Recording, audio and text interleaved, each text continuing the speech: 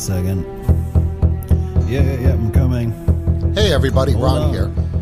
Get ready to listen to this great bonus episode with researcher Chris Graves. What are you doing here? I discovered Chris on Tinfoil Hat and chased him down and got him to come on the Wicked Planet. He's got some really interesting information about the Columbine shooting. We talk about that, a lot of the oddities associated with that. And then we talked a little bit about the Boston bombing. And then towards the end of the show, we get into a little bit of Cape Cod folklore. So, sit back, take a listen.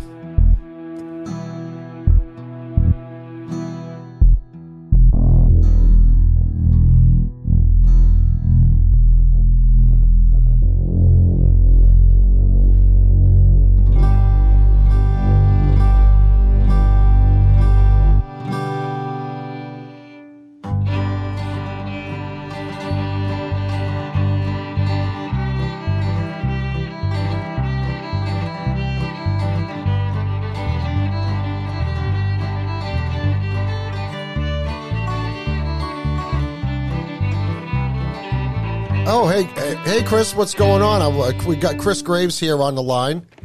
Hey, Ron. How are you? Yeah, I've been trying to get this guy on the show for a while. I listened to you on Tinfoil Hat with Sam, and then and he was introducing you, and he goes, "Oh, hey, you're in New England. Do you know Ron from New England? You guys got to get hooked up." Yeah, I remember So that. I listened to the episode, and it was awesome. And I'm like, okay, this guy's in New England. I don't know exactly where he is, but I'm gonna hunt him down. So here we are. You really deep dive on a lot of subjects. And one subject that, well, it's actually, you talked a little bit about it on Tinfoil Hat. And it's always been super interesting to me because I always considered it the granddaddy of school shootings. Yes. And I want to get into it. I want to get into it a little bit with you because I know you know a whole lot more about it than I do. But I can remember even back when Columbine happened, things didn't add up.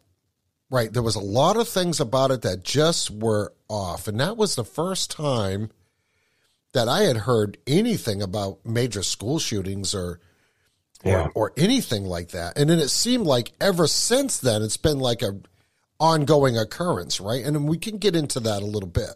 I want you to explain like the things that we weren't told in the news that I find super, super interesting.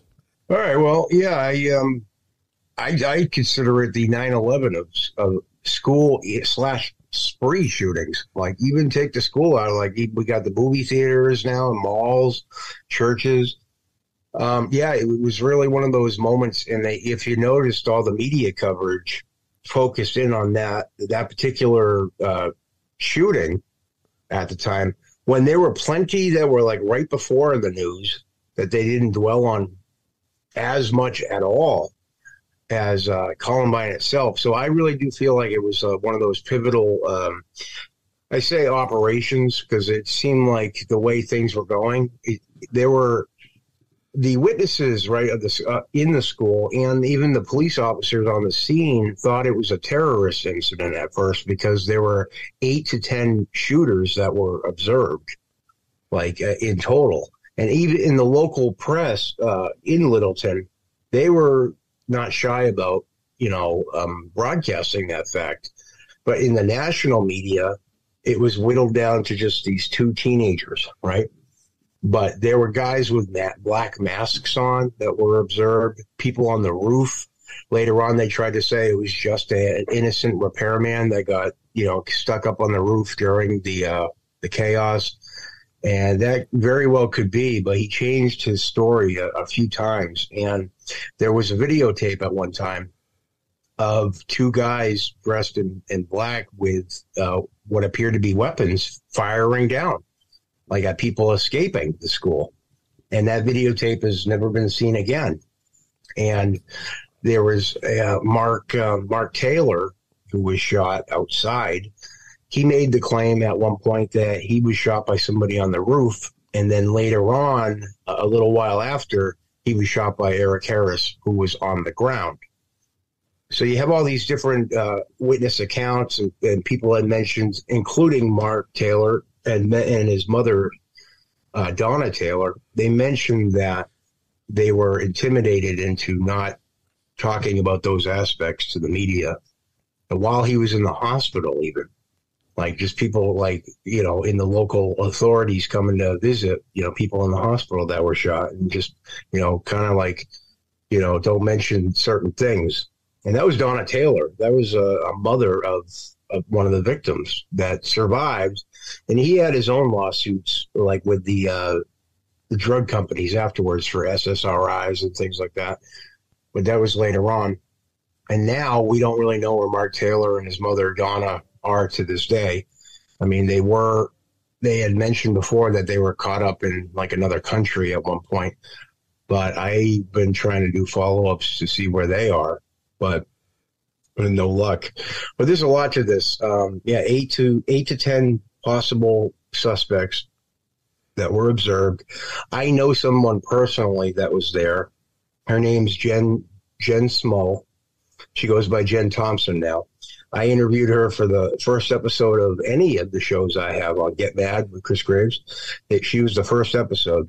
And she goes into how she saw an adult shooter that was with Dylan Klebold at a certain point. And this adult that looked like he was in his 30s, and he looks like he was all jacked up. He had like a military haircut.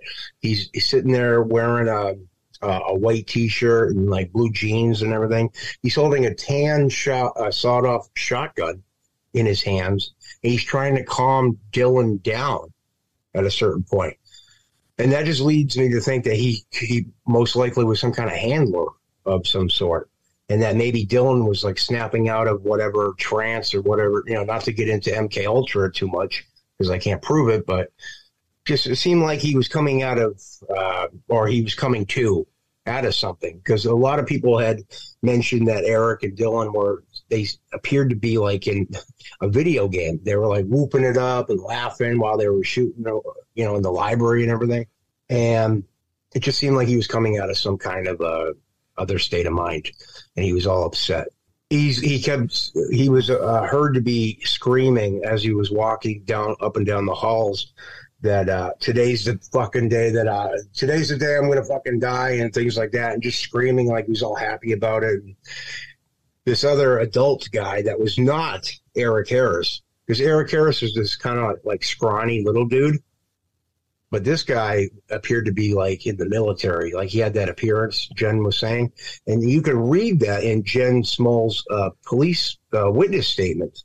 And it's kind of funny about her witness statement is because all the other witnesses, they tend to they tell their story, but then you can see throughout the whole statement that the cops are kind of leading people to a certain destination by saying that there weren't any other shooters. We studied the cafeteria tapes. And there's a reason why those cafeteria tapes were broadcast on all the news stations, in my opinion, like before. So Chris, like the videos were cherry picked, right? Oh, absolutely. They were sent to Quantico for enhancement, whatever that means. Yeah, those articles are out there still. Right, because, that's the one thing when we talk, hear about anything that we hear about Columbine that's away from the official narrative, is that there was a lot more footage of what was happening, right? And so, but the story that we're being fed was that this Eric Harris and this Dylan Klebold guy, just these two kids, what were they called? The trench coat mafia or something like that? Well, they weren't even a part of that. If you ask people that were around them and everything, they weren't even members of that club. Okay. That was made up of students that, were older than them. But the Trenchcoat Mafia was the term that was, used all over the media. Yeah. And they weren't even actual members of it. Yeah. And here's the other thing that's really sketchy about this. This happened on April 20th. 1999. Yeah. April 20th. So what else was April 20th? Well, they tried to tie it into Oklahoma City, which was the 19th. Yep. But they also said Hitler's birthday. And Waco. That's right. Yeah. So, so April 20th is Hitler's birthday. Yeah. And so I just find it like odd that all of these types of events are all happening on or very close to the same date. Yeah. And the official narrative is that these kids just had it in their mind that they were going to do this. Now, of course, we're so many more years later, right? Yeah. And it's like, this clearly looks MK Ultra to me. Oh, yeah. And these kids were on psychotropic drugs, correct? Well, Eric Harris was on, I forget I can't pronounce it right now. It's in my mind. But yeah, he was on an SSRI. But he had been off of it for 2 weeks prior. So was it because he was coming down from with it. this? Yeah, exactly. With Dylan, they don't really say what was in his system. But in the police reports, they do say that St. John's wort was found in his car. So that may have some significance to his state of mind, or it may not, but it was in the reports. All right, let's go back to the theory of the additional shooters. That this information you got from this, did you say her name was Jen? Yeah, Jen Small. She talks about the adult shooter that was that she saw and other people around her saw with Dylan Klebold later on in the massacre. Yeah. Now, so if they were saying that, people coming back and saying it was up to about 10 different shooters, including police. Yeah. Yeah. So let's get into that a little bit. Where did you, what is your take on that? Well, Sheriff John Stone said that we didn't enter immediately because we were way outgunned. So if you got two teenagers that both have only 2 firearms apiece and little crickets and little pipe bombs thrown, how is that to a SWAT team way outgunned? Mm-hmm. Doesn't make any sense. So in my mind, now I'm going to get real conspiratorial.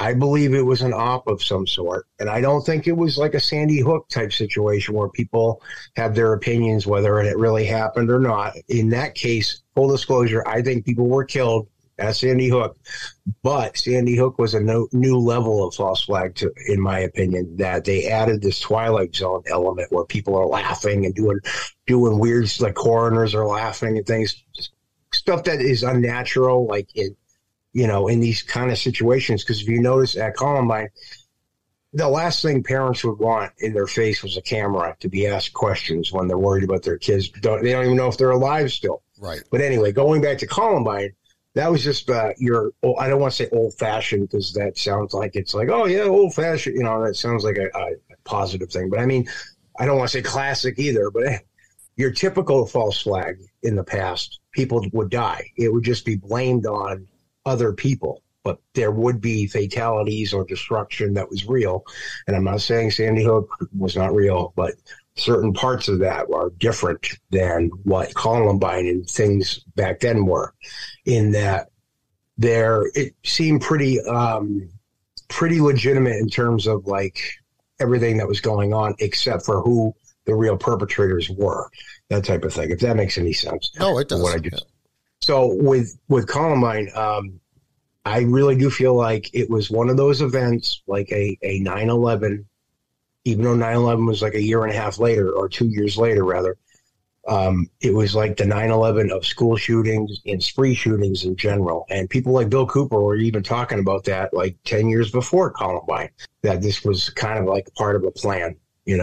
That eventually, if you also keep in mind, now I go all over the place because I got ADD, I got ADHD, HDTV, whatever, all the different things. But it also, if you notice, the school shooter or spree shooter phenomenon replaced the serial killer phenomenon. Mm-hmm. And we haven't had these celebrity serial killers so much ever since. It's basically been this spree shooter thing. And the late Dave McGowan, brought that to my attention in his book, Program to Kill. It seems like they have different things on the shelf to scare the shit out of the public. And now we have other things like, viruses and invisible enemies and things, but I'm going way off on the thing. But Columbine was focused on for a reason. And just by going through the 11,000 pages of documents and everything that are out there, it's a rabbit hole, man. And a lot of people don't remember a lot of these weird things, like the guy on the roof, that students The guy on the roof shot out the back window of someone's car in the parking lot. Like, that is not an innocent repairman that was stuck up on the roof. And they supposedly had pictures of shell casings found on the roof, too. That was not from SWAT teams or anything. It was from a weapon that Harrison Klebold didn't have on them officially. And they were never on the roof officially. So who's the one to possibly two people that were seen at certain points? And they were wearing like different colored shirts even. And now there were other kids that were in the Trenchcoat Mafia that were named in these reports by witnesses. They were outed. Their names are in there. And I think someone that was in charge of redacting the other suspects' names, they kind of, in my opinion, the way it appears that they are way too sloppy in that they didn't redact them in the best way. And they let you see exactly who the person was talking about, but then they'd redact them a couple of sentences down. Like they kind of wanted, I feel like there was someone on the inside in the police department that was like, this isn't right, and there's like far too many people that actually named people. And I won't name them here, but it's all over the internet if you go and, because they weren't in a court of law, found guilty. But there's way too many witnesses that named all these other people. And there were adults besides, like I said, there were adults, grown men that looked like muscular in appearance that had black masks on. Now, Dylan and Eric officially weren't wearing masks throughout the massacre. So people like Isaiah Shoals, the sole black kid that got killed, his father had mentioned when I got to Columbine, everyone was talking about guys in black masks. Whatever happened to that, So even family members of the victims were like, what's going on? And something about Isaiah Shoals that has always bothered me is that, do you remember at around the time, one of the talking points with a lot of the witnesses that were in the library were saying things like that the killers, whoever the killers were in the library, were laughing it up, whooping it up about the black kids' brains being all over the place and saying, oh, that's cool. Like, I've never seen, they use the N-word, right? They say, oh, look at that N-word's like brains. That's cool. Like, that was repeated over and over again. But when you go and look at Isaiah Shoals' autopsy report, he never had blunt force trauma to his head at all. He had a shotgun blast to the chest and his shoulder. So who was telling the library witnesses to repeat that over and over again to the media outside?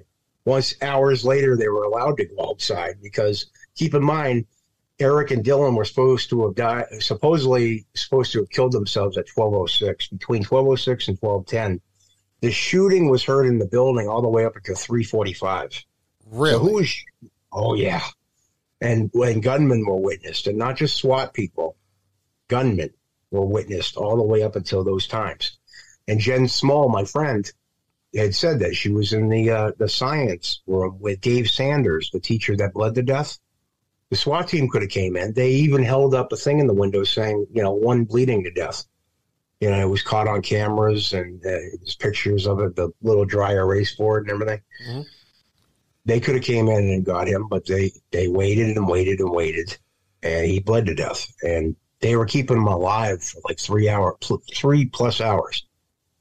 So, yeah, there were a lot of other perpetrators. There's another girl that I've been trying to make contact with. Her name's Kristen Kruger. At the time, her name was Kristen Long. She wrote a book about trauma going through the whole Columbine experience.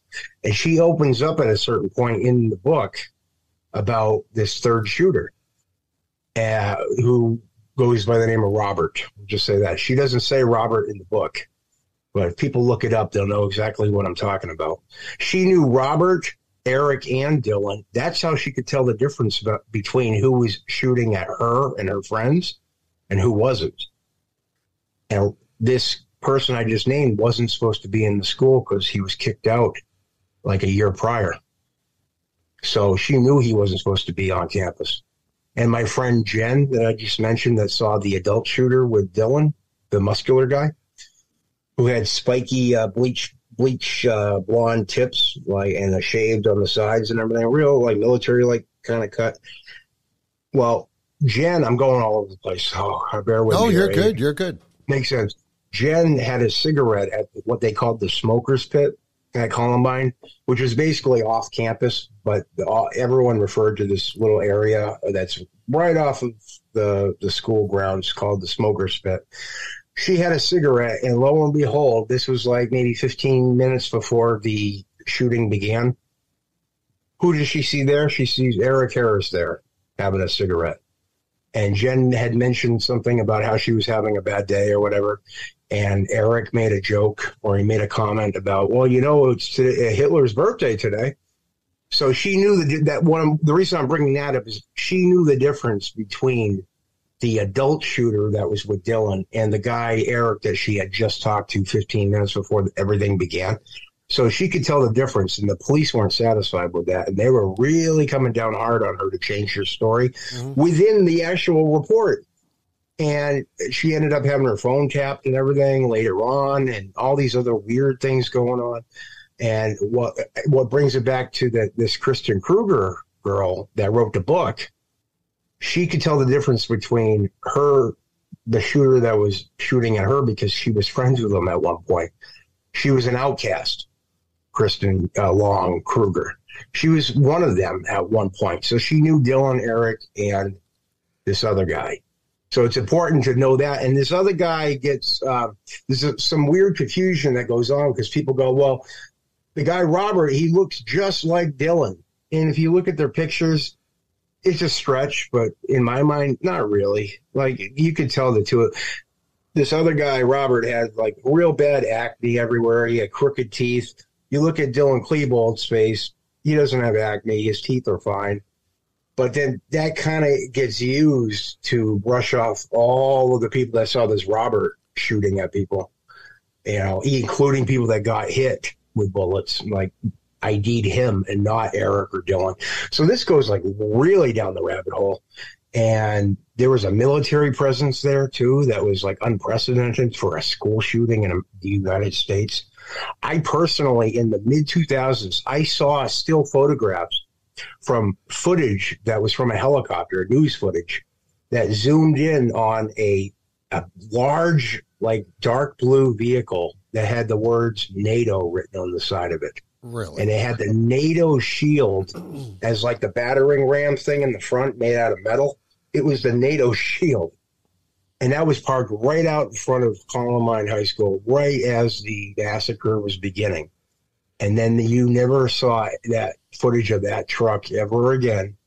So I don't know what that means. And I'm not the only one that saw the photos. People saw the video footage live because the cameraman zooms in on the NATO part for like 20 seconds of this vehicle, and then the feed was cut. And I guess hundreds of people reported seeing this on the internet at the time in 1999. People like John Quinn, he was an independent reporter at the time. He went by the name of Newshawk. People can look up his articles and things still on the internet. He went by Newshawk, and he talked all about the NATO truck that was seen. A 2-star general that wasn't wearing American military clothes, but he had some kind of insignias on him, witnessed on the scene. And even John Stone, Sheriff John Stone, at a press conference the next day was asked about, why was there a 2-star general on scene? Like, what's going on with that? He had no answers for that and just went on to the next question.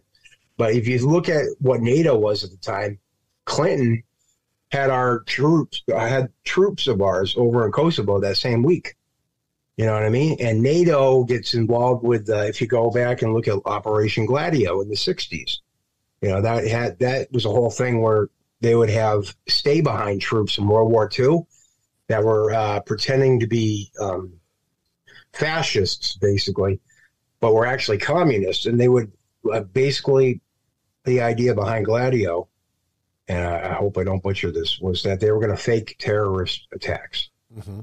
Especially with women and children around, like at supermarkets, at, you know, the areas with families and things they call it the strategy of tension. And that was a common thing with Gladio, was to create so much chaos and it actually relates to our state of affairs nowadays here in the United States, is to cause so much chaos that you're begging your government to protect you. Basically, the false flag paradigm, or whatever you want to call it. Yeah, Chris, that's like we are willing to give up a lot of our freedoms for security kind of narrative, right? Exactly. So that goes all the way back to Gladio, which was during World War II, right? So yeah, that is another rabbit hole. I've breezed over it once, and I'm like, we get. I have to do a whole special on it because it goes all over the place. Yeah. It's just really interesting that you have all of these eyewitnesses that see military personnel there, high-ranking tanks were on scene, dude. What is that? 2 teenagers? Where did you see that later on with the Boston bombing too? Okay, they had tanks in the streets of Boston. Sorry, I'm putting it together in my own head right now. I'm like, Chris, it's crazy because it's like, how long did it take for them to deploy military assets to Columbine High School? Exactly. Right. Now we know there's a lot of military installations in Colorado. We know that. Right, in Denver and everything, yeah. Yeah, Colorado Springs and things like that. Yeah. So but what is really, I still can't get over the dates, like the April 20th, right? That's like a common denominator. To it. Huge common denominator. Yeah. So, so then you have, possibly people getting shot outside when Eric Harris and Dylan Klebold are actually inside. Yep. Where is the whole explanation for that, right? And where is all this footage gone? Because all we've seen is probably less than 5 minutes of footage, like way less. Of these kids, you got the tapes school that are available, but they're all, you can tell they've been messed with. Like the timestamps are off and all this. Like they cut a lot of stuff out of there. There is like an hour and a half to 2 hours of footage supposedly from just the cafeteria, but they would not release the footage from the administrative office, which apparently they didn't go anywhere near because it was on almost the other side of the building, just about. And also, there were reports that week that there was a camera in the library, not only outside of the library at the entrance, but there were reports that there was security cameras inside the library that would have caught most of the murders on film. But then they retracted that a couple of days later and said that, there never was a camera in. But they were talking about it a couple of days before that, Yeah, again, I keep having to come back to this date. Like in Waco, right? Yeah. The law enforcement or the FBI's motive was, we need to go in and check out this David Koresh individual because we heard that he had some illegal weapons. Now, we're not even bringing in the fact that they were basically calling the Branch Davidians a cult, right? Which very well could be, right? And him a child molester later on, too. Yeah, because they had, was it 20-something kids got fried in that whole ordeal? Yeah, Janarino said that they had to save the children. Yeah, they had to save the children, which they weren't very successful at. But what it comes down to is happened on these same dates. Yeah. The Branch Davidians were considered to be maybe not right-wing extremists, but religious extremists, right? Yeah. And a lot of your hardcore religious people do tend to be more conservative, a.k.a. right-wing, right? Right. So this was their excuse to go in. They're a bunch of gun-toting right-wing extremists. They knew when Koresh would go to the store, so they could have avoided all that bloodshed. Oh yeah, no, I remember that story. Like they could have arrested him when he was in town. They wanted to make an example here. Yeah. And I'm what I'm getting to is this may have been the beginning. Like Waco is what really started putting this stuff like in motion, right? Then you got Ruby Ridge, of course. Yeah. Kind of the same MO, right? Where they're killing like innocent people. Vicky Weaver gets shot while holding her child in her arms. Yep. But what it is, it's the attack on anybody that is deemed a domestic terrorist. Yep. So we know that coming into the Patriot Act, which was enacted just a few years after Columbine, right? And it was written by Joe Biden, and he likes to take credit for it after the Oklahoma City bombing. Yeah, so, and we're going to touch just a teeny bit on Oklahoma City, too. There's a lot there, too. Yeah. No, I can tell we're going to be getting together pretty frequently because this stuff is, this April 20th thing, this is a significant date, right? Yeah. Also, we know the narrative in all of these school shootings or mass shootings or mall shootings, all the same thing. Yeah, they're different than workplace shootings. Workplace shootings happen. Yeah. Like people get pissed off. They have a beef with another worker. They get fired. They're going to go in there. They're going to go going postal exactly, and going there and they're just going to clean out a few people, and commit suicide by cop. Right? I think we're talking about two different things here. Yeah, because these school shootings, they know that. It's on their end, winning the hearts and minds of regular citizens. Yeah. To turn citizens against people that want to own guns, want to have conservative values. And I think, an argument could be made that, because this happened during the Clinton era, right? Yep. That's right. So, we all know what he was involved in. We all know the sketchy stuff that Hillary was involved in back then. Even now, what is the talk about Mena, Arkansas? And Bill Clinton was one of the biggest drug traffickers there were, right? Because it came through Arkansas. And Poppy Bush and him were best of buddies back then. And a couple years later, they put on a charade that they're mortal enemies. They're still friends. They're still friends, right? Oh, yeah. So I say this was the beginning of them saying, we got to get the guns out of the hands of Americans. It's the only way we're going to succeed in and I call it the communist takeover. Right? Yeah. Because everything that's going on now is right out of the communist playbook. It's right out of Saul Alinsky's playbook. Like the trans agenda, the Black Lives Matter, the racist agenda, right? So, without getting too far off track, it all connects. So you're right. If that's what you're going for. I just got to say, Waco put the wheels in motion. Then you have, this thing in Columbine.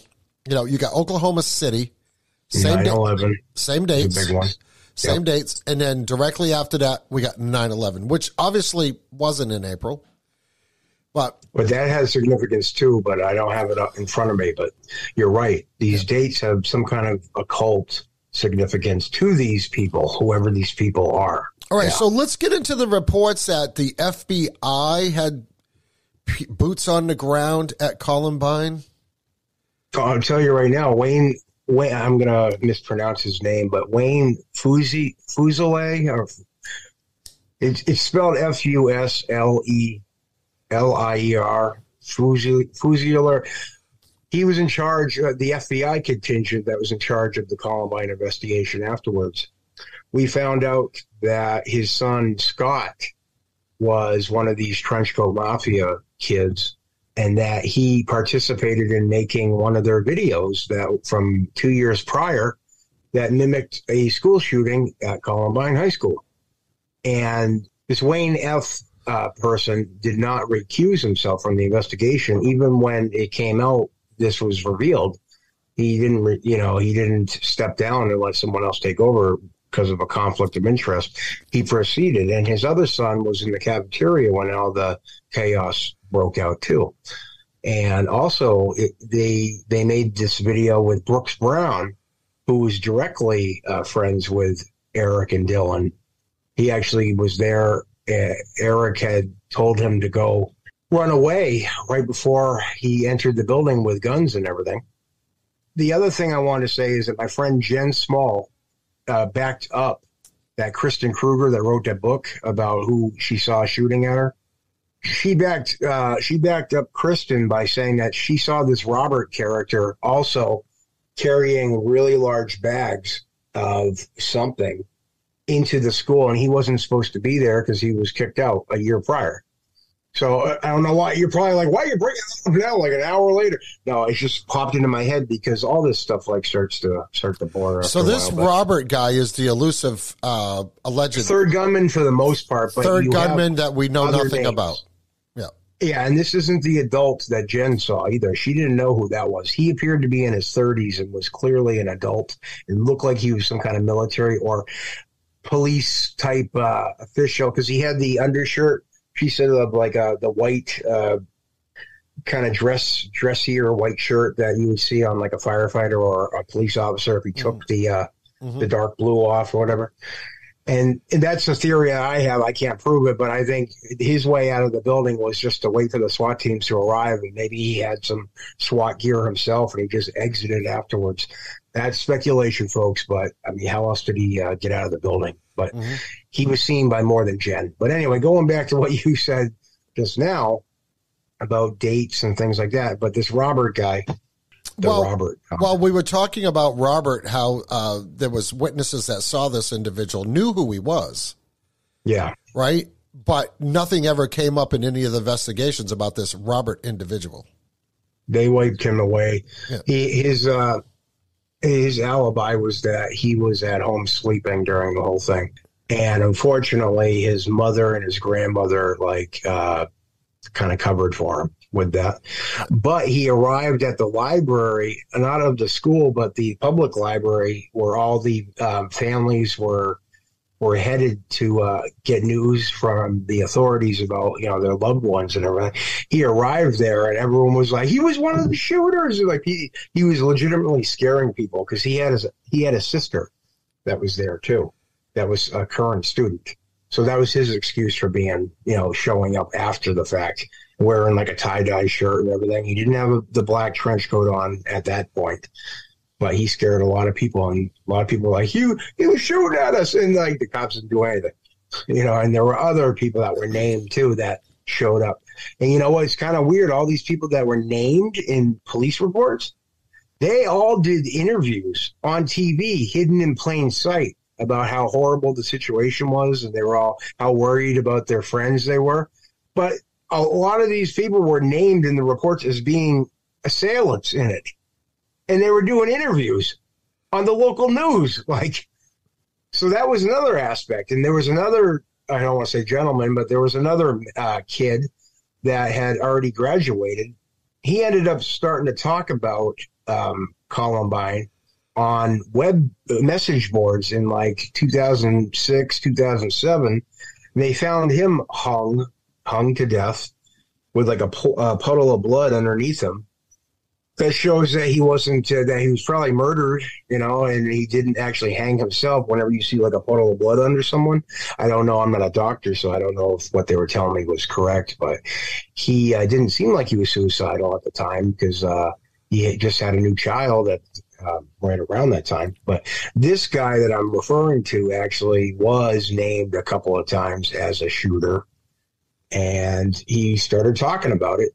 And now he's not alive anymore. So take that for what it is. I'm not speculating, but I kind of was with the pool of blood, but I was told that could be a sign that there was foul play involved. But yeah, so there's a lot there, man. A lot there. And 9/11 happened, and it kind of made everyone forget about the weird oddities that were reported on a little bit. But mainly when all the media focused on this event, it was all about the emotions and the tears. And don't get me wrong, I'm not being a heartless jerk or whatever. But in all of these type of situations, you're always getting the heartstrings. You're not critically thinking about what evidence you were just told and what eyewitnesses were. They like to say all eyewitness testimony is not legitimate and it's not valid and things. Well, then you look at something like false memory syndrome, which is not a real syndrome. It never was. And they actually got rid of that in 2019. I think they still have an official website. If you look it up, false memory syndrome, that's no longer a thing. And it never officially was a syndrome. And it was basically used to kind of target victims of, child molestation and things like that. Sure. Yeah, I'm familiar with that. Yeah. Yeah. So that, and also people that had witnessed shady stuff, like in conspiracy theories, like my friend Jen. Like the same type of tactics. You don't know what you're talking about. You don't know what you saw. You were so traumatized that you thought Eric all of a sudden turned into a 30-year-old man with big, huge like muscles and all this other, blah, blah, blah, blah, Yeah, She had a cigarette with a guy. She knew the difference between that guy and who she just talked to, like right before, like, you know what I mean? It's like insulting. I feel bad for for the people that are attacked with this crap. Well, not only like trying to say it's false memories, but what they're actually trying to do is they're trying to put thoughts into the witnesses' heads that like the police were to convince them to convince them that that's not what you saw. This is what you saw. That's what they did. The police did with the witnesses with that cafeteria tape, it being leaked, saying no. See, we have two. We have the footage. Whatever you're saying right now is horseshit, and we could prove it because of this doctored tape that we had to send to Quantico for enhancement. Right. It pisses me off. Something I wanted to bring up earlier, and I just thought of it too. April 19th, April 20th, right? That's like a big day in the satanic world. Exactly. Yeah, that's what is it? Happy Ball Day, or Ball's birthday, or something like that. That's come up before, yeah. Yeah. Just little interesting tidbit I wanted to throw in there because we do shows about Baal and Moloch and the Khazarians and how they're tied in with all that. Yeah. So again, another significant date that's associated with something that's satanic. This could be part of some type of governmental satanic agenda. Can I tell you? Child sacrifice. Yeah, go ahead. Oh, there's some child sacrifice stuff ties there too. Do you know when Dylan Klebold was born? No. September 11th, 1981. Oh my God. Exactly 20 years. Yeah.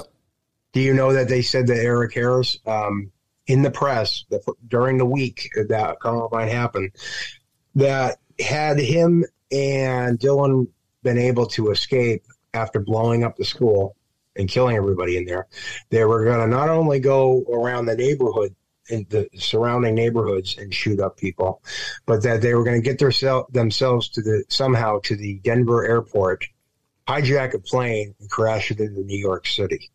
And then they brought this back up. Of all people, Stephen King brought this fact up right after 9/11 and said, well, you know what? If the killers from Columbine thought that it was a possibility, and started peddling that too. But you find out Wayne Harris, Eric Harris's father, worked for the Air Force and then supposedly retired. And there's some claims that he had something to do with special ops and things like that and black ops after the fact.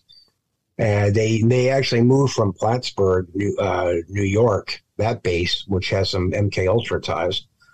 He worked for flight safety, the simulator training company that was in charge of at least 3 of the hijackers on 9/11, their training supposedly. So flight safety is the school. So there's some ties with 9/11 and Columbine. And Dave McGowan, the late Dave McGowan, pointed out on his website a couple of times that Columbine was basically 9/11, but on a very, very smaller level. But they're the same op, basically, with the trauma-based mind control for the masses. You got the Trenchcoat Mafia, which wasn't a real organization. Then you find out what Al-Qaeda really was, and the ties back to the Mujahideen in the 80s and all that.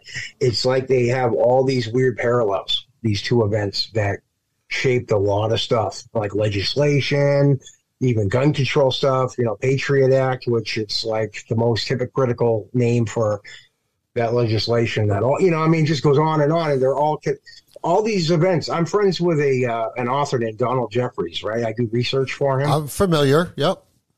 He has Hidden History 3 coming out, and we have a lot more 9/11 and Columbine stuff because he wasn't too familiar with the Columbine stuff like most folks. Most folks now kind of go towards the Vegas shooting or Sandy Hook, whatever, because they're newer. But it all stems back to Columbine, in my opinion. And even you can go back to 1966 with Whitman, with the tower shooting.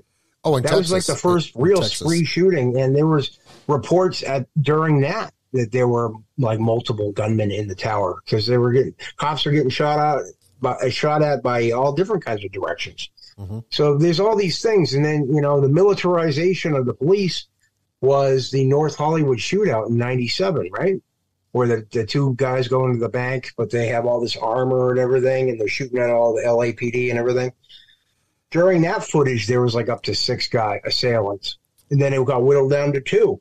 And then afterwards, all the police forces in America seemed to be able to be militarized all of a sudden. It was like a big push for that. So all these incremental things, if that's the right word, these ops like lead to something. Like you said, with Waco, I think it goes even back to JFK's assassination. Like it starts like every couple of years they accomplish something, even if it's very slowly. They accomplish something very pivotal that's going to, be in relation to the next tragedy or something that's going to push the public to go in a certain direction. And I know I'm on a soapbox right now, but just all the like decades of research and all this stuff, that's the conclusions I've been coming to. But Chris, yeah. Chris, the common denominator is to take guns out of the hands of Americans. There's that too, and to traumatize the hell out of everybody because it's easier to control them that way as well. More, and we talk about this on The Wicked Planet, like the division, right? Yeah, so they want to divide people. They want to divide people, the anti-gun people with the pro-gun people, right? Divide and conquer. The one thing that they can't get over is the Constitution and the Second Amendment, right? So they can't alter that. Yeah. They try, and they're trying it again. They seem to get rid of the First Amendment. Bill Clinton, if you remember, right after Columbine, that was when the first big assault weapons bans were coming down. That's right. And I can remember that clear as day because me and a friend of mine had ordered like 30 AK-47s. Right. And they were on a ship from China, headed to the United States. That assault weapons ban came into effect. We were not able to get those. However, we did get lucky and we got reimbursed our money. But that was way back in the day, like back in my crazy days. But if you start looking at it, like you said, the perfect word, incremental, right? Yep. I like to use the word accumulative. So what they do is just when, okay, so say this major traumatic event happens. And then they run it through the news cycle 24/7. Now this is pretty much before, not really before, but because CNN is what brought the war to our door, like because they were the first ones to do 24/7 coverage of the first Iraq War, right? So you're Gulf War, yeah. So you're talking 1990, 1991, right? So now they're figuring out, and we know that the government is involved with the news media even back then, right? And look at who owns CNN, Ted Turner. Like he's the biggest leftist you ever want to see. Married to Hanoi Jane Fonda, who was Bill another. Cooper used to call him Turncoat Ted. Yeah. So Jane Fonda, who was another anti-American left winger, right? Oh, she got her photos there in Vietnam, right? With the North Vietnamese. Okay, that's right. So, but anyways, so they have this trauma-based event that happens, which is massive. It's terrible what happens, right? Yeah. And then they run it through the news cycle, and using Joseph Goebbels' playbook. Yep. If you tell a lie enough times, it becomes truth, right? So the bigger the lie, the easier the sell. They push the narrative. Now it's ingrained in everybody's head, right? Yep. Then things quiet down. Nothing's going on. Everything's good. Everything's great. Oh, we're doing fantastic. Yeah. Then boom, Oklahoma City happens, right? That's right. Yeah. Starts the whole cycle over again, which brings it back. And what's the other common thread that goes all the way back to Texas too, right? There's always a ex-military element to it. Now, there wasn't an ex-military element to Columbine other than this person that you're talking about that possibly military that they couldn't identify. However, there was a military element to it because the military was deployed to Columbine. There was a military presence of tanks and generals and all this. Yeah. The Texas Tower shooter was an ex-Marine. Yeah, that's right. Yeah. So just think about that, right? And guess who put the commission together to find out why Whitman became psychotic in the first place. It was Mr. John Connolly that was in the limo with JFK. Okay, so without getting into JFK, because that's I know. Just get connected. That's a whole other show. But Yeah. this is my opinion on it. Right. And we've talked about the Kennedys before because we're both from New England and we know about the Kennedys, right? So the JFK assassination was the beginning. What we're learning now that the whole Warren Commission was bullshit, right? Mm-hmm. Yeah. The 9/11 report, again, bullshit. So they give us these reports that are basically just propaganda. So, okay, here's the narrative. This is what we found out. We need you to read this, and we need you to believe it, right? And they turn it into a comic book for kids, too, by the way, the 9/11 one. Yeah. But now what are we sort of finding, through the conspiracy channels and all the research that we've done and going back and doing actual, real research? Yeah. That JFK was more than likely killed by our own government. Oh, absolutely. And not rogue elements. Now Right. you're bringing the Bushes back into it. That's right. So JFK was taken out by his own government, for a number of reasons. One, he didn't want the war in Vietnam, right? Yep. He didn't want that. And we know that was started over a false flag. We know that for a fact. Robert McNamara, disclosed that. Because he felt bad because he was close to death when he did it. Yeah. So anyways, but it's coming into cycles, right? Yeah. And then we won't get into Oklahoma City because that's a whole separate show, and we will do that. But then you have the big daddy, 9/11, Yeah. which ushers in the Patriot Act, which in name sounds like it's good. Now, they wrote this Patriot Act up supposedly within a few days and enacted it before anybody even knew what the Patriot Act was. What the Patriot Act was another tool of the government to take away more of our rights. But they call it the Patriot Act because it sounds patriotic. And what was the big thing right after 9/11?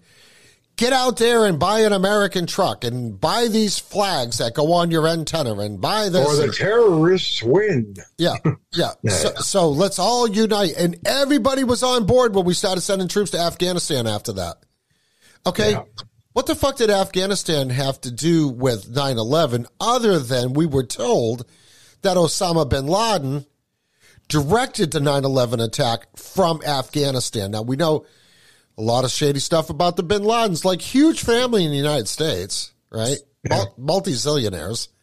Yeah. But you have this one rogue child that, with the Mujahideen, defeated the Russians in Afghanistan with the help of the American government, Charlie Wilson, right? That's right. And so why now all of a sudden is Osama bin Laden pissed off at the United States when the United States helped him achieve his goals to get Russia out of Afghanistan? Why would he want to do something like that would welcome the United States into Afghanistan? Not that Afghanistan had anything to say about it because they were under Taliban rule at the time.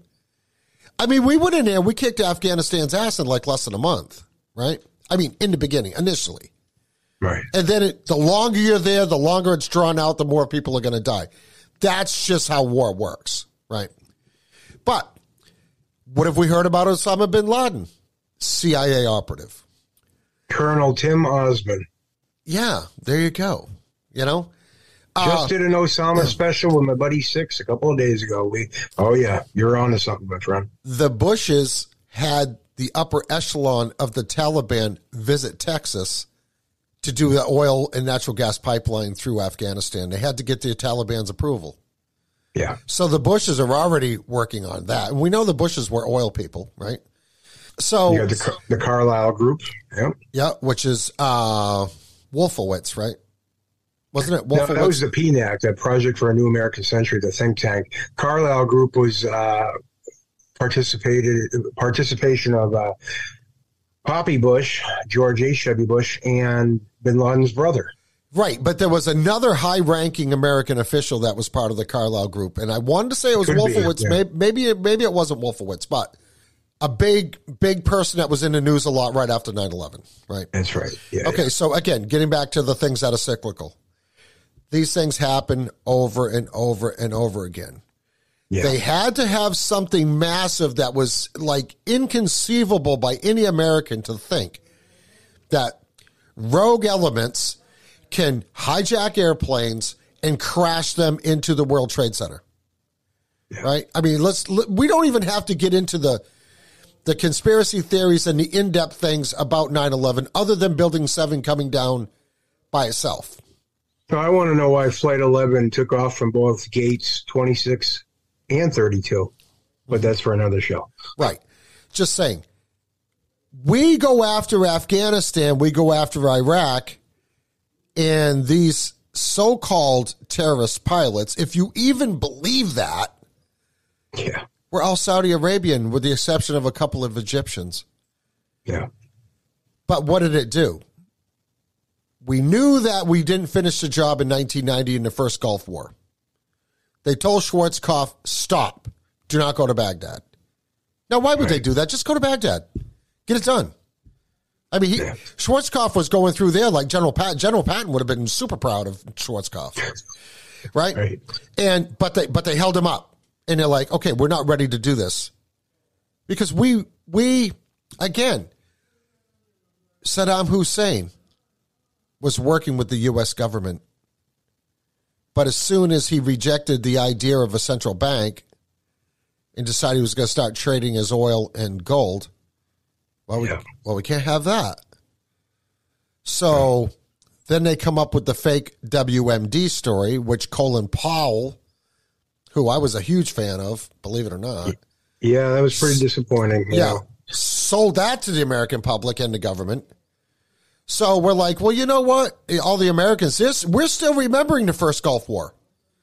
Yeah. So we're like, you know what? Fuck Saddam Hussein. Go in there and kick his ass, right? We're in the ass kicking mood right now. Turn into glass. We're going to go to Taliban. We're going to go to Afghanistan. We're going to wipe them out. We're going to go find Osama bin Laden. We're going to fucking kill him. Everybody else. And then come to find out he was in Pakistan, right? Even if you believe that they actually did kill him then. Okay. He died December 16, 2001, folks. Fox News and CNN and the New York Times all reported it back then. People forget. They forget things. People forget way too easy, Chris, and this is part of the problem. Yeah. Okay, so now that we covered a little bit about Columbine, give the listeners a few tidbits to go and check out some of the stuff. And you said there's 11,000 documents associated with this?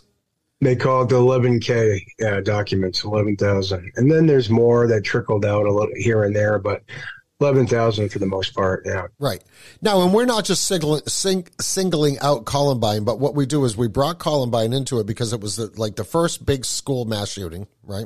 Yep, exactly. That had a lot of sketchy stuff associated to it. Like, we're not even going to get into Sandy Hook because I don't have $1 billion to pay in a fine. Yeah, I don't have $2.3 trillion to pay in settlements. Yeah. So, but anyways, again, a lot of sketchy stuff. Just one thing that I found. All the people in Sandy Hook, all their mortgages got paid off. Like I heard that. Christmas Day. Yeah. So, okay, why is that, right? So we're not going to get into it. Hidden History 3, folks. Yeah. we go into that a little bit, or John goes into that. Yeah. And I'm going to turn people on to that too, Chris. Okay. So what was the big event? You're a fellow New England podcaster. That's another reason why I wanted to get together with you. We got a pretty good circle of us people up in New England. That are all, talking about these types of things, conspiracy theories and kind of deep subjects, right? The Bridgewater Triangle, all those cool. Oh my God. We're going to go on that someday. Okay. Yeah. Because I have another podcast, a friend that I want to invite in onto that conversation.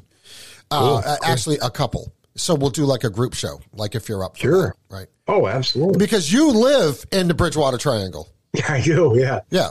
So, you happen to live like where a lot of my family is from, which is kind of interesting. But I'm very familiar with your area. But actually, anyways. I'm not too far from where the supposed Pentagon leaker just got busted in Dighton. Oh, my God. Another bullshit story. Exactly. Yeah, another total bullshit story.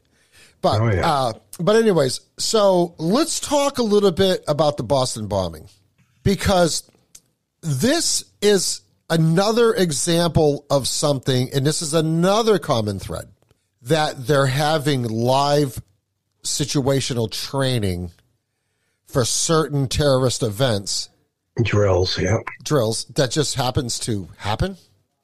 That mirror what actually happens in real time, yeah. And Kind of like 9/11. Webster Tarpley talked about over 100 drills that mirrored different aspects of 9/11 were happening on 9/11. well, there you go. Yeah. Like 9/11, like we could do shows, like a show a week for a year and still talk For about 9/11. decades, Yeah. for me. Oh, yeah. Okay, so we got the Tsarnaev brothers, right?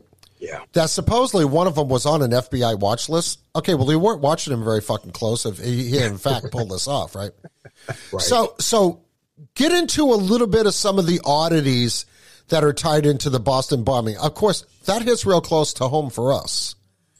And what happened that fall, right? Patriots win the Super Bowl. Oh, yes, that's right. Yeah. Red Sox win the World Series. So there was Kinda a lot of focus on attention. Boston. A lot of focus on Boston. Yeah, exactly. Yeah. That's a good. You know what?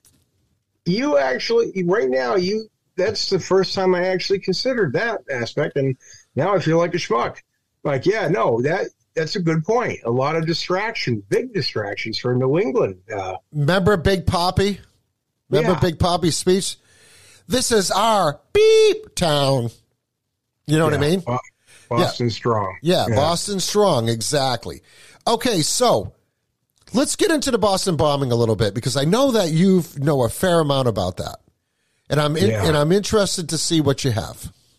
Well, if you remember correctly, at the very beginning, there were these mercenary types that were seen in the footage. They had, like, do you remember the Punisher logo with Chris Kyle's company there? Chris Kyle, the American Sniper, which is another subject. These guys with backpacks that were actually closer to what was actually exploded there. They had, and not the brothers, not the younger Joe Carr and Tamerlan. The photos of what the backpack was like didn't really match, like, what, you couldn't put a pressure cooker bomb in the size of the backpack that they had. You know Okay, what I mean? I just wanted to say that, Chris, because what they sold us was that these bombs were made out of pressure cookers, like that you buy at like Kitchen Essentials or fucking Bed Bath and Beyond. Yeah. There was talk about banning them for a real short time, like right after that. Yeah. Ridiculous stuff. But yeah, they were far too small to be able to have these pressure cooker bombs. If you look at the late Dave McGowan went on this show called Caravan to Midnight with John B. Wells. Okay, I don't know if let me stop you right there. Sure. Okay, so David McGowan did a 3-hour show about the Boston bombing. Then later, supposedly from cancer, he suffered an untimely death, right? So Dave McGowan had a fast-acting Jack Ruby-like cancer. Yeah. And he died on November 22nd of 2015. November 22nd. Yeah. Let's talk about dates. Yeah. But anyway, that was, he ended up getting that in the beginning of 2015, and you can actually hear him coughing. And the thing with that is you can't really say anything because he was a smoker, right? So, of course he, but up until that point, he even mentioned before that he would go to physicals and everything because he had a construction business, right? So he would have to be be insurable. Mm-hmm. So all of a sudden, these weird females start coming around. He ends up losing his house, so different circumstances that I'll have Craig talk about if he's up for it. But Craig is his brother, and he has the feeling that Dave was taken out too. And most likely, and Maria Heller, who Dave did a show called Send in the Clowns with, she agrees with that too. Because she was actually kind of close with Dave, even more so than most of Dave's family. But not to go off on Dave too much, but Dave did this great presentation about all of his findings in the footage of the Boston bombing. The lack of blood, all of a sudden there's a little too much blood. You got these weird characters that are hanging around the bombing, and people that have wounds that shouldn't have them, and some people that, like, a lot of the stuff wasn't even shredded near some of these explosions. Like, just like because it was the marathon, right? So you're talking about like different signs being held up and stuff. They would have shrapnel all embedded everywhere. You know, stuff would be shredded. And in the footage, Jay points out that these oddities where it's like there should be all kinds of damage, like here, there. Yeah, he does a lot better, folks. So I'm not even going to attempt to try to replicate his research there. But it's Caravan to Midnight with John B. Wells. It's out there. You can find it. BitChute has it. A couple other places. But I'm a big supporter in Dave McGowan's work. He was the first 9/11 truther on 9/12 on his website, which was for free. It wasn't behind a paywall like a lot of these researchers are. But anyway, I'm going off again, my ADD addled mind here. But with the Boston bombing, originally it was reported that there were other explosive devices that were found that didn't go off. Yes, I remember that. Yeah. That's a common theme with a lot of these incidents, you know, like on 9/11.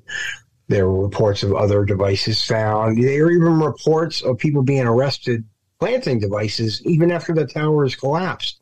I have that news footage too, like cops with guns drawn, like because there were bombers on the ground. You never hear about any of that ever again. But luckily, people were able to capture a lot of this footage. That'll be in Hidden History 3 too. But anyway, there's a whole other aspect that they seem to have other components. So with Boston bombing, I think a couple of the hotels around the area were evacuated too because they found devices. They had the Boston Globe made the claim that the Boston police ended up blowing up a couple of these unexploded devices. Actually, you can look this up. It's in mainstream like Boston Globe and things. They talked about how they had controlled explosions so that they could just get rid of them. Yeah, I remember that, Chris. Yeah. So where is that in the official story now? We just have the 2 pressure cooker bombs. And also, if you look at it, originally it was said that there was a bomb at the JFK library a couple of miles away. Mm-hmm. And then it turned into a fire that was started by someone flicked a cigarette or something. But when you go there, like Russ Baker, researcher Russ Baker said he went to the JFK library, and staff, when he tried to ask staff about that incident, they told him that we're not allowed to talk about that stuff. So if it was an innocent fire that coincidentally went at the same time, and it was also in the JFK archives room, some archived JFK stuff got destroyed in this innocent fire that was originally said to be suspicious explosion. That's convenient. At first. That's convenient. Yeah, and guess who had just purchased it? Like very shortly before that, the Carlyle Group with Poppy Bush and Brother Bin Laden. And a lot of people think that, not to go back to JFK all the time, but a lot of people think that, you know, the elder Bush had something to do with JFK's death in some way, whether he was in Dealey Plaza or not, I don't know. Some people think that. But anyway, there were other explosions. That's what I'm trying to say. And also, Fox News had reported at the time that the explosion, the first initial explosion, it came out from up and above, out of Olympia Sports, not on the ground outside. What is that, shades of Oklahoma City? You know, Ryder trucks outside, yet the explosions came from within and out. General Parton talked about that, and he would know. He was the explosives expert, right? So there's a lot of weird stuff that you always got to check with this footage, with these events. Like, they like to tell you that the most unreliable information is in the first moments and hours after these events. And part of that can be true. Like, everyone can make mistakes or whatever. But if you're doing some kind of an op or a drill that goes live or gets the green light at the last second or whatever by the powers that be, whoever they are, usually you're going to get closest to the truth in those initial reports than before the official story gets cemented, you know, hours and days later. They like to always throw that in, that, oh, yeah, so the initial reports are always unreliable and everything. They like to do that. But well, let me tell you something. When you talk about how they're having these live simulated drills, right? Yeah. And then all of a sudden, for some reason, this drill gets greenlit because it's actually happening. What they're drilling for, it's happening, right? Exactly. This guy I know was in Boston when that happened. Now, I don't know. He might have even been at a Red Sox game. But I want to say he was pretty close to when this Boston bombing happened. He was in Boston that day. That would be right around Boylston Street, too. Yeah. Kind of close. Yeah. Fenway. Yeah. So the one thing that he brought up to me, he goes, Ronnie, you wouldn't believe how many police cars came out of the woodwork. Yep. He said, all of a sudden, there's police cars, unmarked police pickup trucks. That was at Columbine, too, Ron. And he said specifically, he saw 1, 2, or possibly 3 F-150 Ford crew cabs that were undercover police vehicles. He said they were all black. Yeah. To me, that sounds more governmental. But he said the response to that was massive within minutes. Now, if you call 911, it takes them 20 minutes to show up to your door. But now, granted, Boston's a big city. They got a huge police department. But to me, how many assets and how quickly they arrived on the scene, right, to me means that they were staged already. Just my personal opinion. I agree with you. Believe me, I do. But you have to do the devil's advocate thing. Just to be fair, it was the marathon. So that can be a part. So I just like pointing that out before detractors like to point that out. You know what I mean? But, yeah, there was a lot of weird activity. Like people saying that, the announcement that went over the loudspeaker saying, oh, yeah, don't worry, folks. We're just having a bomb drill because they had bomb-sniffing dogs at the beginning of the marathon. They had sharpshooters on the roofs, like on Boylston Street. Like, well, there's photos of that. Like, a lot of it got scrubbed, but I know where to find them still. But you see, like, the sharpshooters, like, standing above the different areas on Boylston Street. And, yeah, there was a track coach. I can't remember his exact name. Stevenson was the last name. He went on Alex Jones. I'm not a fan of Alex Jones. I'll just say that right off the bat. But during this time, he had this coach Stevenson from, again, I can't remember the university, but he was talking about how there were these drills going on, and they mentioned over the loudspeaker that, don't worry, folks, this is just a drill going on. And he went on a couple of other alt media shows around the same time after going on InfoWars. So there was that. People forgot all about that. I don't know. Then you get into the Sarnett brothers and like their capture, or their, the older one, Tamerlan's like death and everything. I saw the footage of them putting him as a naked guy into the back of a cruiser and taking off. And then the story changed like in the morning that the younger brother ended up stealing the SUV and running his older brother over. And if in the Boston area, I don't know if you recall this or had heard about this, the different AM radio shows that were on at the time, people were calling in from like Watertown, like around that area or whatever, and they said that there was a police cruiser that ran over the older brother. I remember hearing that. Yeah. Because wasn't it the day before, or was it the day before they got caught, they shot a cop in Cambridge? That is also a parallel with the JFK thing, because it had shades of that J.D. Tippit murder that Oswald supposedly committed, like right after escaping Dealey Plaza. Remember that? So yeah. Sean Collier was taken out because they said they wanted his firearm but couldn't get it out of the holster after shooting and killing him. They didn't even bother to get the firearm that they killed him over. Like, it became a J.D. Tippit thing. Why was he killed? And he was out of place and shouldn't have been like on the campus, apparently, at the time. But devil's advocate, there were these bombers running around. So maybe the college wanted to have that extra security at the time. I'll give them that, sure, whatever, And then they supposedly carjacked an Asian fella, right? That wasn't named for years. I think they gave the first name at first, but now they have like that documentary on Netflix about it. And they produced this guy and say, oh no, his name was Danny, I believe.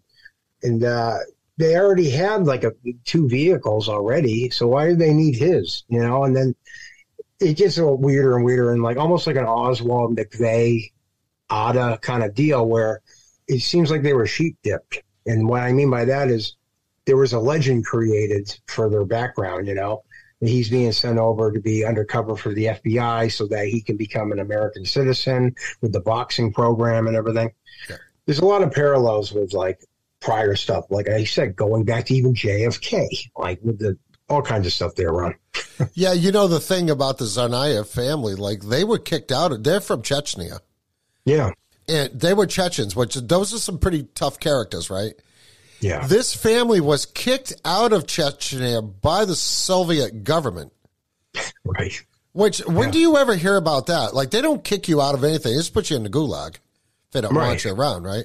So I thought that even the backstory on the Tsarnaev family was a little sketchy. Just, again, in my opinion. Did you look at the uncle? Remember the uncle that came out during that week that they were wanted? And he was saying that they were a bunch of losers and that they should turn themselves in. Do you remember that? Oh, yes. Yeah. Pleading to them to turn themselves in. Yeah. He has serious CIA ties, too, going back to the 80s. Yeah. Yeah. And again, the older Tsarnaev brother, Tamerlan, right, was on the FBI watch list. And yet he was an asset for it, depending on what researcher you asked, he was possibly being groomed, for lack of a better term, like Oswald was, by sending him to Russia to spy for us and everything. And then, like Oswald, is quietly let back into the United States afterwards. So I'm telling you, there's like parallels with JFK, even like with the Zarnoff brothers or whatever, you know? Yeah, you know, I do know that people were definitely injured during Boston bombing. Like a girl that I went to school with, that's very straight laced. I want to say one of her cousins was one of the victims. She lost a leg during the Boston. See, that's where I don't know because I wasn't there. Like, I'm not saying that your friend is wrong or whatever, but if people look at Dave McGowan's work, not even that video presentation he did with John Wells, if you go to Center for an Informed America, you know, because he had a sense of humor too, Dave McGowan at CIA, Center for an Informed America, that website is still up. He has his whole breakdown, all the articles he did on the Boston bombing and all the analysis, that even more so than that 3-hour presentation. And he goes into all the money that was made from the charities, and then he goes into Jeff Bowman, the guy that they focused in on. Oh, yes. He's not bleeding at all, but yet he has his bone. He's like a shard sticking up. And then there's a weird parallel with Sandy Hook where we almost had no imagery from that event, right? Including what just looked like people just milling around or walking about, you know, not like it's an active like shooting going on or it just ended and people are crying or anything. No, there's helicopter footage, you know, you got suspects in the woods that they never talked about ever again either. So, all dressed in black. All in camo. Yeah, I remember that. That was actually on the news. Just touching briefly on Sandy Hook. During that whole situation there, they had helicopter footage of this person all dressed in black. There were three. This one particular one, he's running up this tree line right next to the school, and it shows him getting caught by a bunch of other cops, right? And there's two other guys that are around the footage, and they get away. That disappeared. Even the thing about the guy in black, that disappeared. And you never heard anything else about it. You remember the movie The Town, right? With Ben Affleck? Oh, yeah. Okay, what was their whole MO when they would go, like, what would they dress up as when they would go on their bank heists? Well, they would dress up as different characters. They dressed up as predators, and then they dressed up as nuns. Nuns, thank you. Yeah. Well, what had happened was the movie had already come out at the time, right? Well, there were reports, and there's the police recordings, the audio recordings. They were chasing a maroon or a purple van away from the scene with the windows shot out, and inside the suspects were wearing nun uniforms and wearing black masks. But they were dressed as nuns, and they were escaping from the scenes, and we don't know if they ever caught up with them or not. Are you talking from the scene of Sandy Hook? Yes. Yeah, okay. That got disappeared, too. But it was right out of the movie The Town, where they're dressed up as nuns. Yeah. And they got the masks on and all that, and the guns and everything. Yeah. So anyway, what I was saying about the Sandy Hook thing was it was the polar opposite with the Boston bombing. They couldn't show you enough gore at one point. Oh, yeah. But there wasn't any gore at first, though. That's also like a weird thing about it. Like Dave McGowan was pointing out, like, where's the blood? Where's the gore? And like, yeah, you would see people like without their legs, but they don't have tourniquets on or anything. There's no blood anywhere. Some of the people that, even one they claim died, I forget her name right now. There's a picture of her like texting someone while smiling, and then in the next frame, she's appeared to be dead.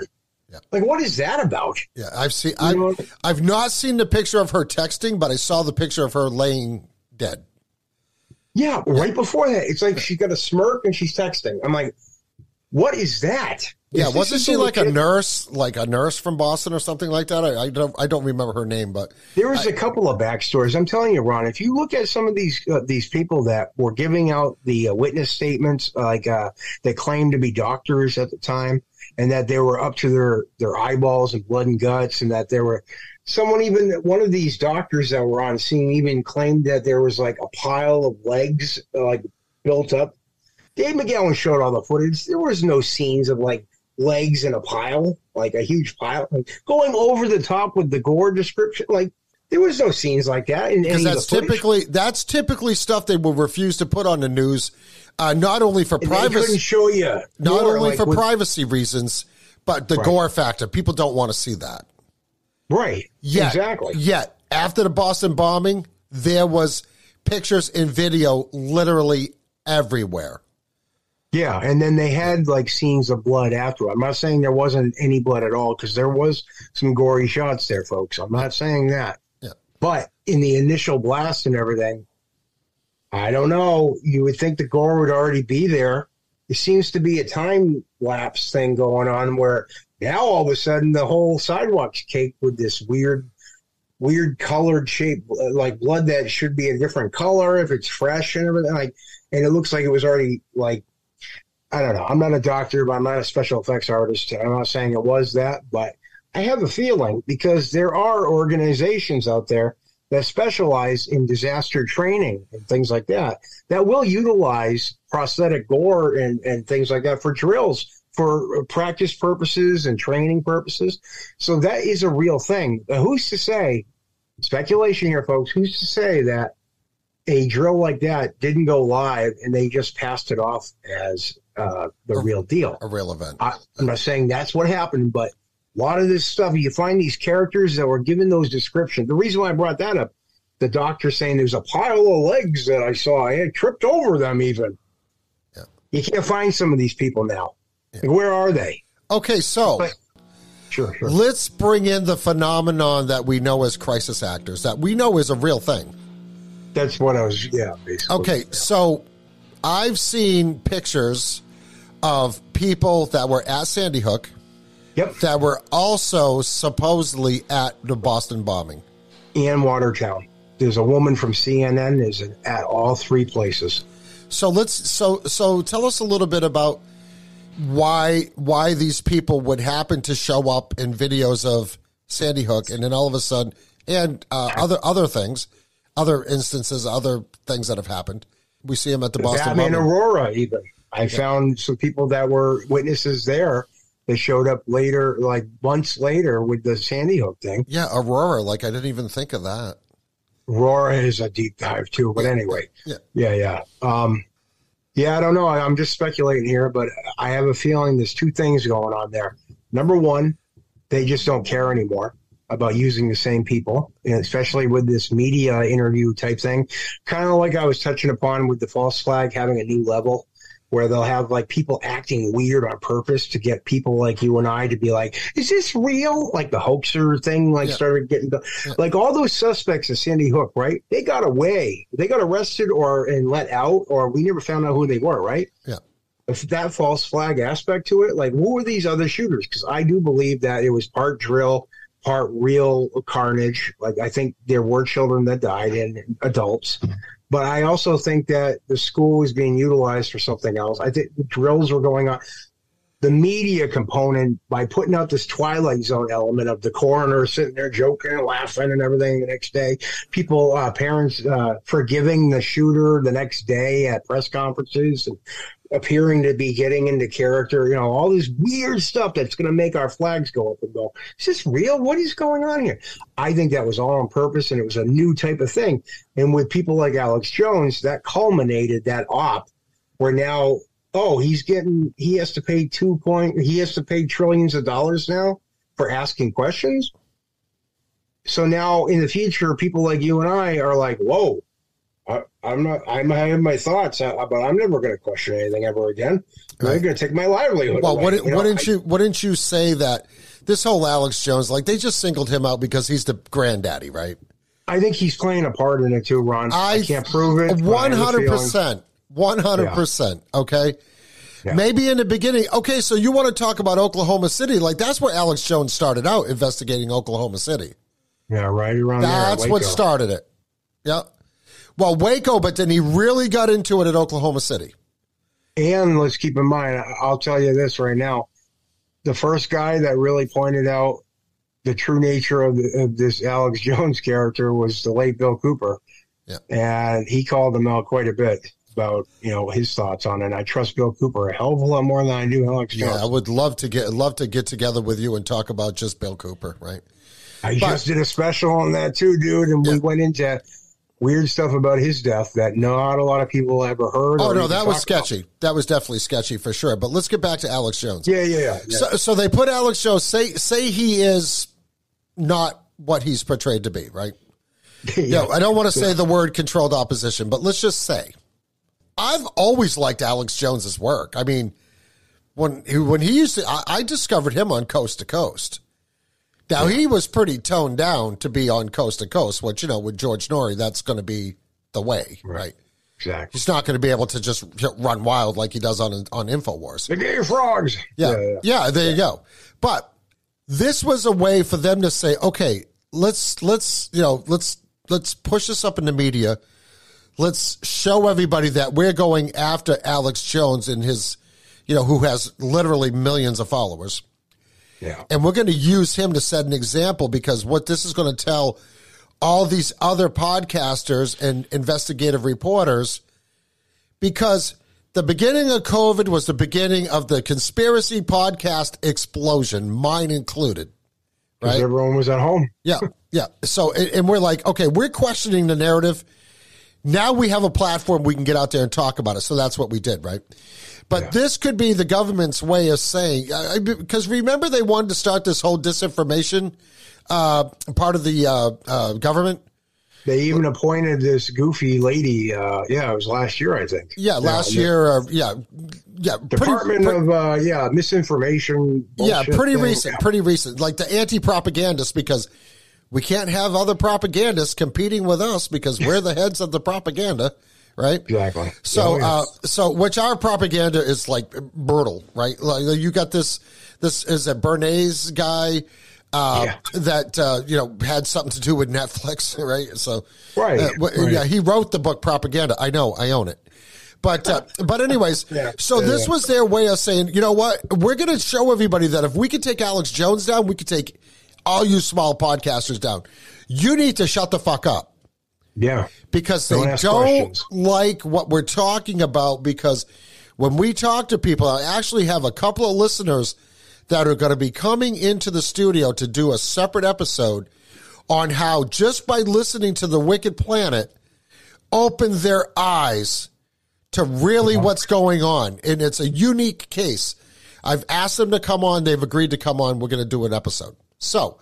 But they don't want people waking up. You talk about the Great Awakening, which we've gone through in the last year, right? Yeah. Now, not to be confused with woke, because that's something totally different. It's another op. Yeah. But so now let's bring this new TikTok ban into it, which has nothing to do with TikTok in reality. Exactly. They're saying the TikTok ban, but they're calling it, but it's actually the Restrict Act. Yep. And like the Patriot Act, it's supposed to be there to protect us. Yeah. All this Restrict Act is to stop people like us. and throw us away. They don't want people questioning the government narrative. Yeah. They don't want us questioning why we're in these endless wars all over the world. They don't even like us questioning what's going on in Ukraine. They don't like us questioning where that 110 plus billion, maybe up to 140 billion now, why that money was sent to Zelensky, who's a total cokehead, by the way. Oh, yeah. They don't want us questioning FTX, the whole crypto thing with Sam Bankman-Fried, who was actually taking money from Zelensky, investing it into FTX, funneling the profits back to the Democrats just before the midterm elections. Right? They can't deny this. Like we know that they did this. Like it's in black and white. Right? Yeah. But they don't want us talking about it. And that is all the Restrict Act is. It's the Patriot Act 2.0 on steroids. And if that Restrict Act ever passes, like all of our shows is just going to disappear. Or we're going to talk about unicorns maybe, or talk about ghosts or something like that, right? But anyways, so Chris, so that was some really cool information. I know we didn't dive too deep, but I think we might be doing that in the future, right? If you're up for that. Oh, I am up for that anytime you want me. Yeah. Can I just say this one last thing? Because it's going to bother me. Well, we're not ending yet because I wanted to talk some Massachusetts, some New England stuff. Oh, yeah, definitely. Yeah, I know. The hoaxer phenomenon started popping up, and it kind of took the attention away from the other suspects that got away during Sandy Hook. And the hoaxer thing started building. And then people's attention went towards, oh, is it real? Is it fake? People are laughing. Family members are laughing. The coroner's being weird and all. You didn't hear any more about the second gunman, the third gunman, the people of the woods, the van filled with nuns. You didn't hear any more. I have footage of I literally have footage of a Monsignor laughing about it on the news when he called into a show. And it was like the Sandy Hook Monsignor down the street at St. Rose of Lima or whatever. So weird stuff went on with that whole hoaxer thing. And I'll say this, like, I'm not a lawyer, but I'm pretty sure that Alex Jones that we knew from like back in the day could have had all that stuff thrown out. That defamation thing with the Breslins, because Neil Breslin was on Megyn Kelly talking about how he was holding his dead child in his arms with a bullet hole in his head. Mm-hmm. All Alex Jones would have had to have his lawyer produce was the Wayne Carver, the coroner, the press conference the next day after the shooting, telling people that the parents never came into contact with their dead children and that they had to be identified by Polaroids. Then he could have had that thrown out, but he just sat there with his lawyer and did nothing. Mm-hmm. So that kind of confirmed to me what I had thought what Alex Jones was all those years. That Bill Cooper was 100%. Yeah. You know, and that's all I want to say about that. I just forgot to mention that. All right. So, you know, and then the whole conspiracy theory that Alex Jones is Bill Hicks, right? So I never bought it. Yeah. Yeah. I don't either. I don't either. A lot of similarities, doppelganger, whatever. But anyways. Right. So anyways, you're a fellow New England podcaster. Yeah. And we both seem to have a similar kind of love for the Cape, right? Cape Cod, stuff like that. Cape Cod. And of course, you know, the New England royal family, the Kennedys, right? That's what they're based out of, is Hyannis, which is on the Cape. That's right. We talked a little bit about something that I thought was really unique. So let's bring in some Boston crime into it real quick to end the show. Okay. So when anybody hears about Boston crime, who do they think of? Whitey Bulger. Whitey Bulger, right? Yeah, whose brother was a very well-known politician, by the way. He was the head of UMass. Head of UMass, and so he was a politician. There's actually a book called The Brothers Bulger. Go check it out. It's really interesting. I've read a ton of shit on Whitey Bulger. I was actually, when I was in my federally funded vacation, I actually met one of Whitey Bulger's, one of his guys. Right. When I was on my, when I was in the college. With the Winter Hill gang? He was part of that. Yeah, he had something to do with that. Okay. Yeah, I can't. I don't want to get into it because I know he's still alive. Oh, yeah. I know he's still alive. But anyways, that's where I met him. Was in college. But anyways, you brought up this interesting story, and it's kind of part of Cape Cod folklore, right? Now, we're not going to talk about the vampires of Provincetown. That's another story, another little bit of folklore, bring some serial killers into it. My wife thought I was joking until I showed her, and she goes, "Oh, wow, you weren't joking." Yeah, no. There's a pirate ship off the coast there, too, the Wida pirate ship. Yeah.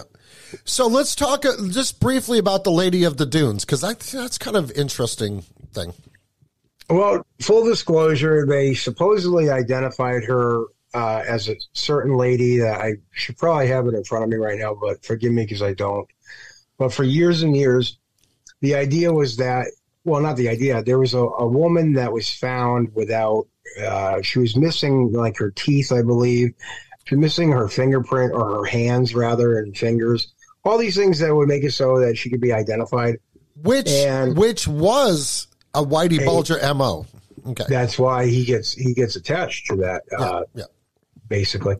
And Joe Hill, Stephen King's son, a couple of years ago brought it to a lot of people's attention that the sketch, the sketch of the Lady of the Dunes that the crime investigators had put together over the years, based on like her corpse or whatever, what she would have looked like today and everything, because they didn't identify her forever until last fall, I believe. But for the longest time, she was unidentified.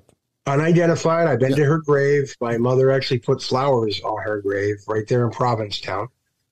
And what had happened was Joe Hill had a theory that she was an extra in the movie Jaws in the summer of 1974 on Martha's Vineyard, where they filmed Jaws. Mm-hmm. And he has the exact moment, like pointed out, the still shot from the movie. For some reason, he thought, he was convinced. Like, he did interviews on like Entertainment Tonight. He did like Good Morning America. And he was talking about this theory that he thought that the woman, like this extra in the background during the Amity scenes of people getting off the boat from the ferry and everything, that it was the Lady of the Dunes, and that she possibly could have been in that area around the time that the Lady of Dunes was found dead a couple of weeks after that stuff was filmed for Jaws. Now, keep in mind, with extras on movies, especially in the 1970s, they weren't keeping track of who was an extra, who they paid or whatever, because the way that the production paid extras on the movie Jaws is they would just give them a couple of bucks and feed them, and most of the time they were residents of Martha's Vineyard. Yeah, and they were up for it. They were up for it. Yeah. So there wouldn't be paperwork about, like, because I was an extra in like The Fighter, movies like that. You know what I mean? I had a paper trail that I had to, we had my social security number, everything, so I could get paid or whatever. Back then, especially if they're going to be in a place like Martha's Vineyard, there's no reason, because they just have residents that want to come out and be a part of it, get fed, get a couple of bucks, maybe some ice cream, whatever.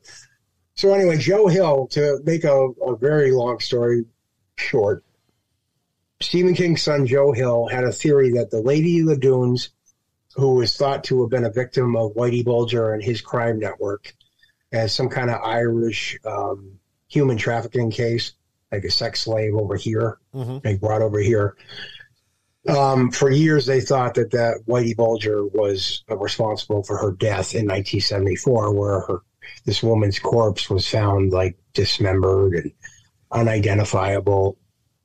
And yeah, she became known as the Lady of the Dunes. And true crime fans or researchers, they for years are trying to find. They even attributed her death to another serial killer at one point too, because he took credit for it. But it was proven that he was nowhere near like that area or whatever. He was like in the Midwest, I believe. But yeah, very interesting story. Apparently, they have the technology now where they're fairly certain that the Lady of the Dunes has been officially identified. But in New England and Cape Cod folklore or mythology, yeah, she was identified, and all these different theories were attributed, or were associated with her for years and years that we just didn't know. Whitey Bulger, Jaws, Stephen King's son points it out. It was all these weird, little things. But yeah, it's interesting for sure. Yeah. Yeah, because for the longest time, she was like this unknown person that's buried. She's buried in that big cemetery in Provincetown, right? Is that where she's buried? Right where the English-looking tower is. Right, yeah, the big cemetery. London. The big cemetery next to the Pilgrim Tower. Pilgrim Tower, that's right. Yeah. Well, my buddy Dan is the maintenance man for the Pilgrim Tower. I'm friends with that guy. So it anyways, always reminds me of like old timey like England or something. It looks all like the colonial and everything. Have you ever gone to the top of it? I would love to, but it wasn't open when I was there. On a clear day, you can see Boston. Oh yeah, wow. Easily. Yeah. So it's right on the tip of Provincetown. You want to know? That's where the Pilgrims landed first. Okay, I didn't know that for a while. Yeah. I talked about this briefly on some friends of mine, Nico and Rosie from the Upstate Unconventional podcast. I was, they were at the Cape the week before I was at the Cape.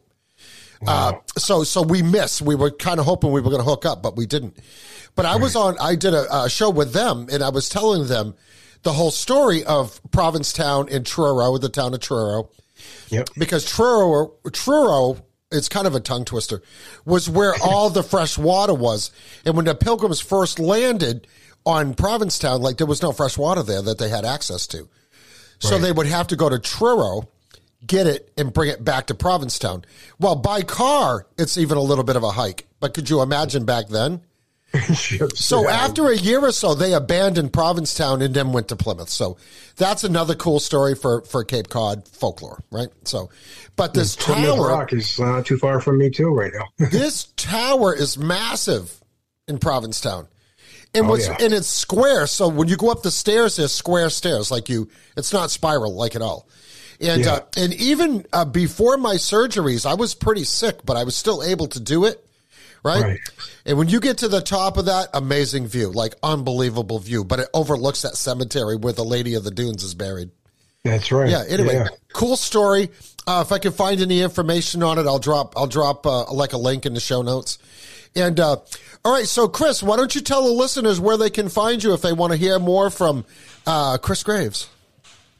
Yeah, I just want to say thanks for having me, Ron, and I hope we can do this many, many more times. Oh, we will. I want to have you on my show. I have a couple of shows, so I want to have you on as a guest too and talk some more, like Bridgewater Triangle. Yeah, anytime.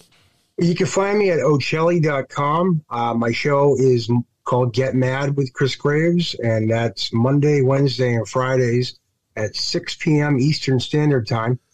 And also I do video podcasts, for lack of a better word, Digging Chris Graves.